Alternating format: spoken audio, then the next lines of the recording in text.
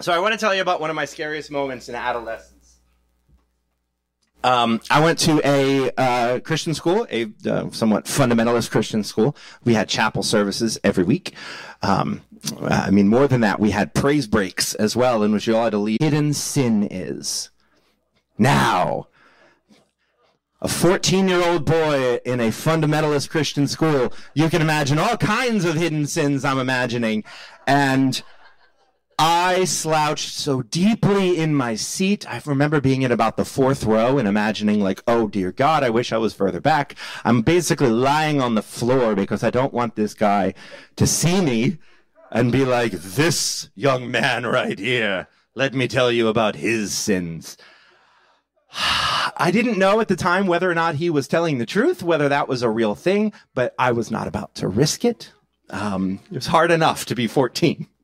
Now, to be clear, I don't think that's a real thing.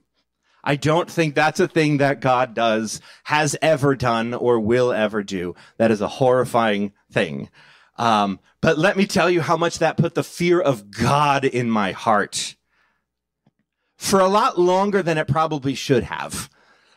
Even later on in life, when I've thought about it and I've been like, nah, I don't think that's true. I think he was making that up. He's doesn't really happen. That's still in the back of my mind to this day from time to time.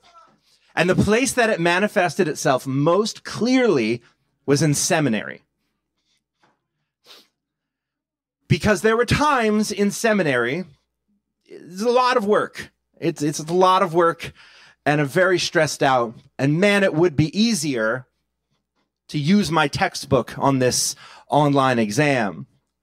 It would be a lot easier if I made up an excuse about a family emergency to get an extension on my paper so that I would have longer to finish it. But in my mind, I'm 14 years old and I'm like, God is going to snitch on me and tell my seminary professor that I cheated. Right? Because, of course they would. It's a seminary professor. They're the holiest people in the world. They have special connections to God. And if anybody is going to know my secret sins, it's going to be a seminary professor. So that is the reason I didn't cheat in seminary, by the way. It's not because of my great moral compass or because I'm just so good and honest, but it was the lingering fear that God was going to snitch on me. Is the reason why I didn't cheat in seminary. So this is your pastor, friends. Now that being said, I didn't cheat at all in Palmer Seminary, where I got my degree. But there was one exception. And that was a class that I absolutely 100% shamelessly lied my way through in seminary. This, by the way, is the very first time I'm telling anyone in the world about this. Well, I told Nicole about it like 2 days ago, but that was the first time. The class was called Foundations of Evangelism with Dr. John Nyquist at Trinity Evangelical Divinity School. Now, I was only there for one semester, so I got out before God could snitch on me, but I just couldn't do it. This class, I could not do it for the life of me. I could do the normal parts. I could do the reading. I could do the papers. I could do the class participation, all the normal school stuff I'm great at. That was easy. But 30% of my grade was, quote, field-based evangelism and accountability. As in, I had to, on at least 3 different occasions, approach somebody and evangelize to that person. And then write about it and document how well I did, how well they received it, what I said. Did I ask them for to make a decision about accepting Jesus into their heart or whatever? Yeah. They gave us the out that you could use friends or family, but at least one person had to be an absolute stranger that you met on the street. Now, if you got a hint from Trinity Evangelical Divinity School, what kind of school this was? Yeah. And I can see some of you uncomfortable in your seats, and you didn't even have to do this. I'm kind of an introvert already, and I hate inconveniencing strangers more than anything. I'm that guy who will get the wrong order brought to me at a restaurant and be like, I don't want to ruin their day. I will just eat this, even though I hate it. I will walk an extra 3 aisles in the store so I don't have to say excuse me to someone in the middle of the aisle. It's worse at Lowe's when I've got a big cart full of wood and I'm like, I need a totally clear aisle because I don't want to inconvenience a single person. So now I'm supposed to walk up to a stranger on the streets of Chicago and say, pardon me, do you have a moment to talk about our Lord and Savior Jesus Christ? So I straight up invented 3 different interactions with 3 different imaginary strangers. I gave them tragic backstories. They had names. There were whole narratives around it. And in it, I made sure, and this is the wonderful part, I made sure to create an arc for my own personal growth throughout it. So the first imaginary one, I was really timid and I didn't do a very good job. But the second time I could say, I learned from experience last time. And then the third time, the person accepted Jesus Christ as their personal savior right there in the subway. And I mean the subway restaurant, not the subway train. I was just reading over these papers the other day. I forgot how detailed they were. Yeah. So I'm not proud of this, but I just need you to know how much anxiety and terror fills my heart at the thought of any form of evangelism. Okay? So if you heard the passage today in which Jesus called for his disciples to go out and do this thing, and you too were filled with this unnamed, deep-seated anxiety, know that you are not alone. I think if I were there with Jesus and he said this, go out into Jerusalem, Judea, Samaria, and all the world and go witness to me, I would have said, is there maybe an office job that I could do to support them? Do you need a social media manager? Like, I don't want to do that thing, Jesus. I am so sorry. I love you very much, but we need to figure a different thing out. And yet here I am standing before you at a microphone talking about Jesus. And so clearly something has changed. And so to that end, I want to draw your attention to 2 things about this passage that help me to work this out faithfully and hopefully will help you to work this out faithfully without having a constant panic attack or feeling guilty. Number 1, Jesus did not say, go out and persuade people to the truth.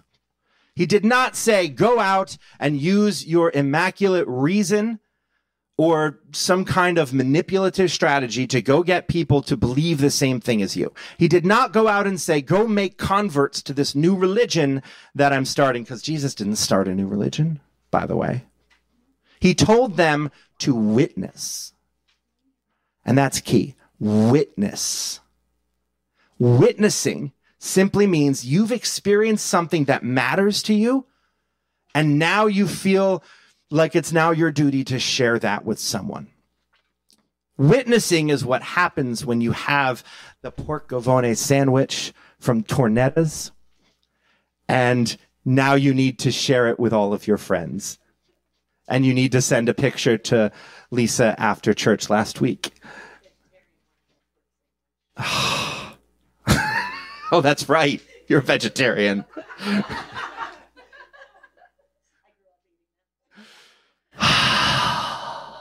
It's what happens when you finish a really good book. And instead of putting it back on the shelf, you think of that one person that's like, you know who would want this book? And you go find them and you give them that book. That's all it is. Witnessing is not persuasion. It is simply sharing something that has meaning to you with somebody that you think it would have meaning for them. And honestly, I think this was some of my hang up back in seminary because I don't think I had anything good to share. I mean, I went to church my whole life. I think I've mentioned before, I have never, ever been in a non-Christian school from preschool until I graduated seminary. I've only ever attended Christian schools. I've only ever attended churches. There's pastors up my family tree. It's everywhere. It's inescapable. It is the water that I swim in. It is the air that I breathe. And I did this whole Jesus thing because it's what was handed to me. I mean, I did the Jesus thing in the same way I do English because there is no other option. And I don't think to that point I'd really ever had a truly transformative experience of the divine, something that actually sunk in there and changed me. I really had nothing, but without something to witness to, it felt a little bit like I was simply a telemarketer selling a product that I don't actually use. You know, I'm up here selling you ShamWows, and I actually did use ShamWows for a while. They were not bad. I'd never been a part of a church that excited me, at least, you know, to the level of the deep dish pizza from Gennaro's, by the way. So good. So witnessing to my spiritual experience felt embarrassing. It felt forced. But then I did experience Christ in this radically transformative and mystically intimate way that, to explain to you, makes me sound like I should be institutionalized, maybe. It is hard to explain a transcendent experience using everyday words. Prior to that day, and to all of that led up to it, I had only ever known God's condemnation, God's anger, God's wrath, and disappointment in me. I mean, for decades, I believed that I was a lost cause, that I was a forsaken soul created just to stoke the fires of hell. So when I encountered the blinding light of God's love, I couldn't not talk about it. I absolutely had to write about it, to tell people, to write a letter to my old fundamentalist school, letting them know about the grace that I had received and how much damage their interpretation had done to me. I had to witness to the love of God, and I had to witness louder than the voices of condemnation so that no one under my care would ever have to feel the way I did. So we start there. We start in the ways that we have experienced Christ. You think about what wounds have been healed. And who else needs that kind of healing? That's your witness. And if you haven't experienced the divine in that way, if you haven't been fundamentally changed by the ineffable, great spirit around us, then let's just start there. You don't need to worry about witnessing to anyone. We can just start there. Get yourself a story that you want to witness to. Because that's what it is. It's all about identifying how this Christ has changed you, and then sharing with others what it has meant to you, just to you personally. It's not about persuading anyone or changing them or winning converts to your side. It is simply about witnessing to what you have experienced, and let that be enough. So that's great. You've got it, right? You've got your own story. You've got your own connection. You know what to share. Now, who do you share it with? Should we be handing out pamphlets to strangers on the street and in the grocery store, inviting the cashier to church? Maybe, if that's your thing. Some people can pull that off. Richard can pull that off. I can't pull that off. But if you go back to the passage, where did Jesus say that his disciples would be his witnesses? He said in Jerusalem, in Judea, in Samaria, and all the world. Jerusalem was the city where they currently were standing. It was their immediate people, co-workers, friends, neighbors, and all that. Judea was the province that Jerusalem was in. This was their fellow Jews, people who shared a racial, cultural, religious identity, people like us. Then to Samaria, people who were kind of like us, but different in very important ways. And then the rest of the world, the outer circles. It's this ever-growing series of circles. You start in your most closest intimate places and you work your way outward. So I thought it might be nice to take some time here and practice that. To start now here in the inner circle. What can you witnessed to? What have you experienced? How have you experienced the divine in a way that has mattered? How have you been changed in ways that are both personal and profound? And we'll take a few moments, and a few folks who are feeling brave can share.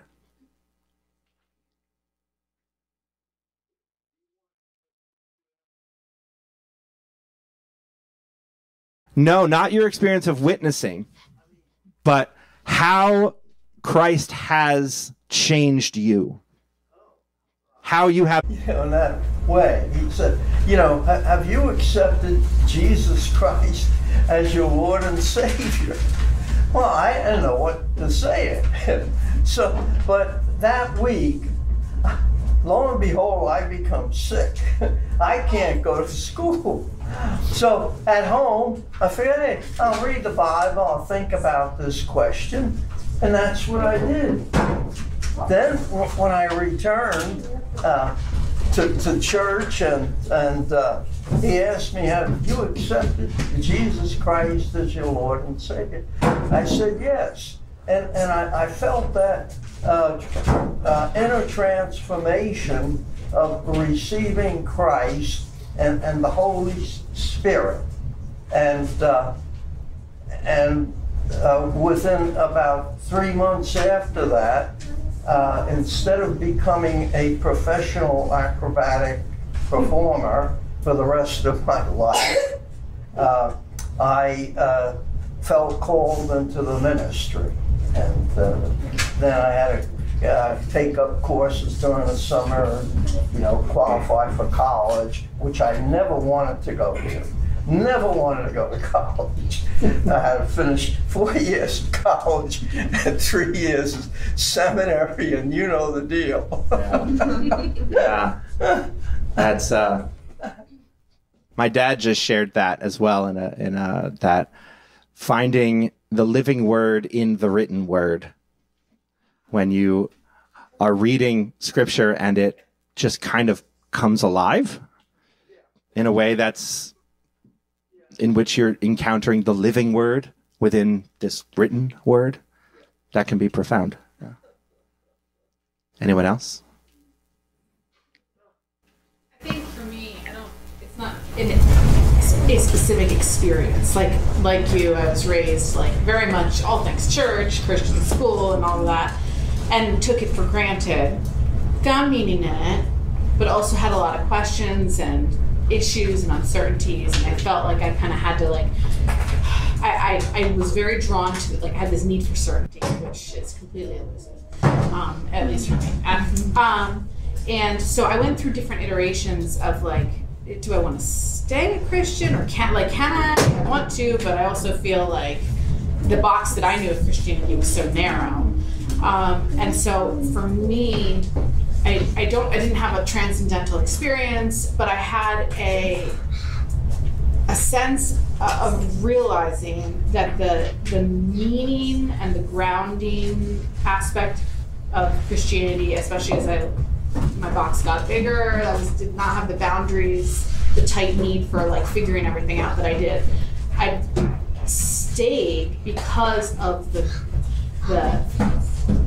beauty I saw in it. The way that it framed out all of life and meaning in life, and the fuel that it gave to the draw I had toward justice and the draw I had toward advocacy. There was a sense in which I realized this is such an important part of, it's almost like the glue that holds, it became valuable and sustainable in a way that it wasn't before. So, and that's where I will struggle too with the witness. And I did the witnessing thing. I did that after school, and I did it. I knocked on doors or did whatever, and it never was it's total salesman crap that you're how do you,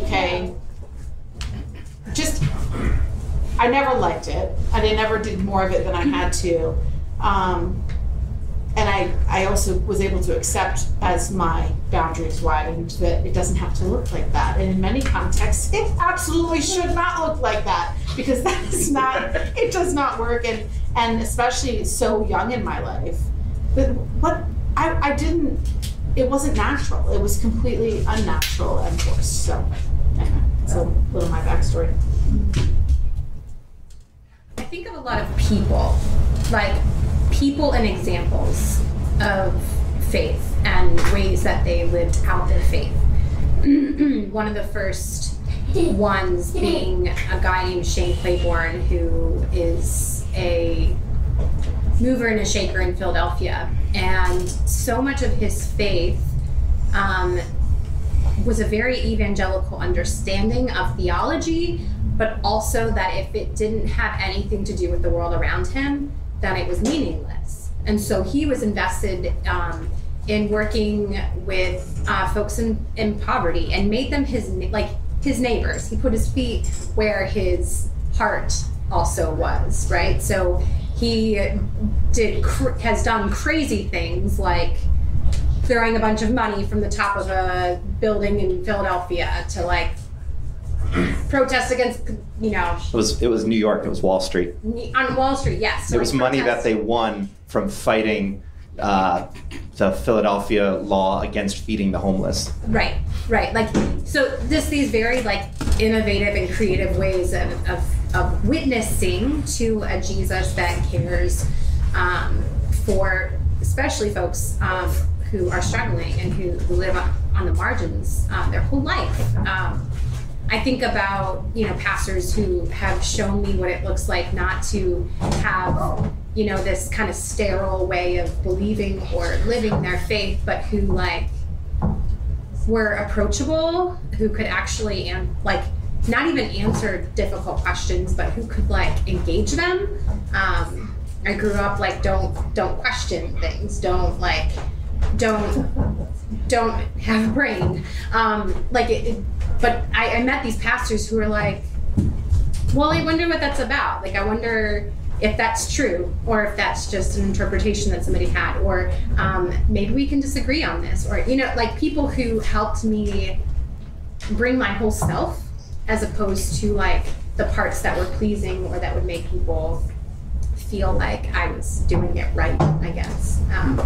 So I think in many ways it often came from witnessing other people do that, and that kind of faith, that gets me excited. That's why I want to do what we're doing. That's why, you know, like I want what I believe to actually have an impact and mean something.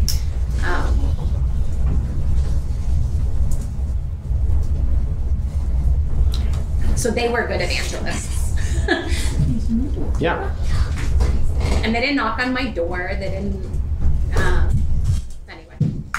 There's that quote that is misattributed to preach the gospel wherever you go. If use words if you have to, or something. If necessary, use words.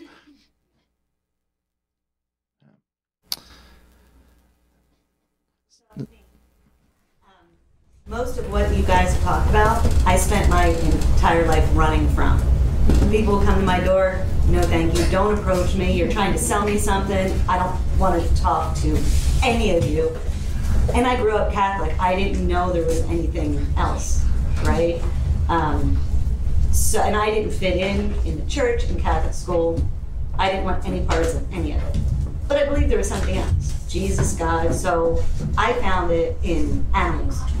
Looking at animals, they're God's creatures, they're defenseless and loving, and then the next thing would be being out in nature.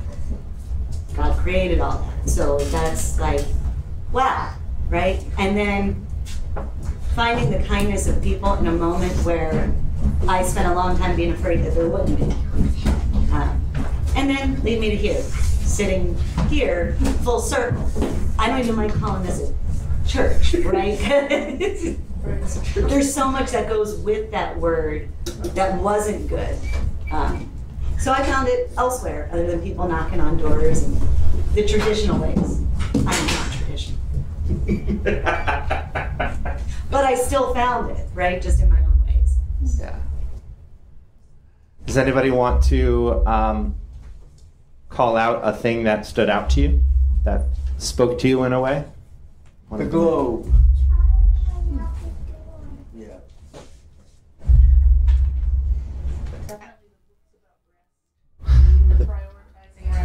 Books about prioritizing rest. The wooden thing. I don't know what it's called, but A reflection in the weekly email about St. Bridget, the one who kept giving away all of her. Go find it. Go find it. Her story is so funny. She kept getting sent around to different people because she kept giving away people's stuff. So like she gave away all of her dad's stuff, and so he sold her into slavery. And then she gave away all of her master's stuff. Like anytime somebody would come to the door asking, like, do you have any food? She'd be like, heck yeah. And then she'd go like raid the pantry and give it away. And then she tried to, the guy sent her back to her father, and the father was like, I'm going to bring you to the king, and you can just live with you can be a servant to the king. And while he's bartering a price with the king, she gives away like his priceless dagger or something, and the king laughs, and he's like, this woman belongs in a convent. And then she goes and gives away everything the convent has. And but then the miracle that why she's saint is that the stuff always came back. Like she'd give away all the food, but then the next day, miraculously, there'd be food back again. And she has a fun story. I think you'd love it.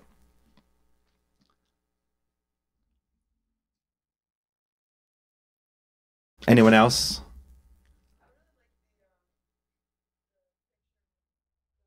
And all the different scriptures, because to me, I see it as like you can find your identity through the scriptures, or the way that your individualism through the scriptures. For each person, it can mean something different, applied to them in different ways.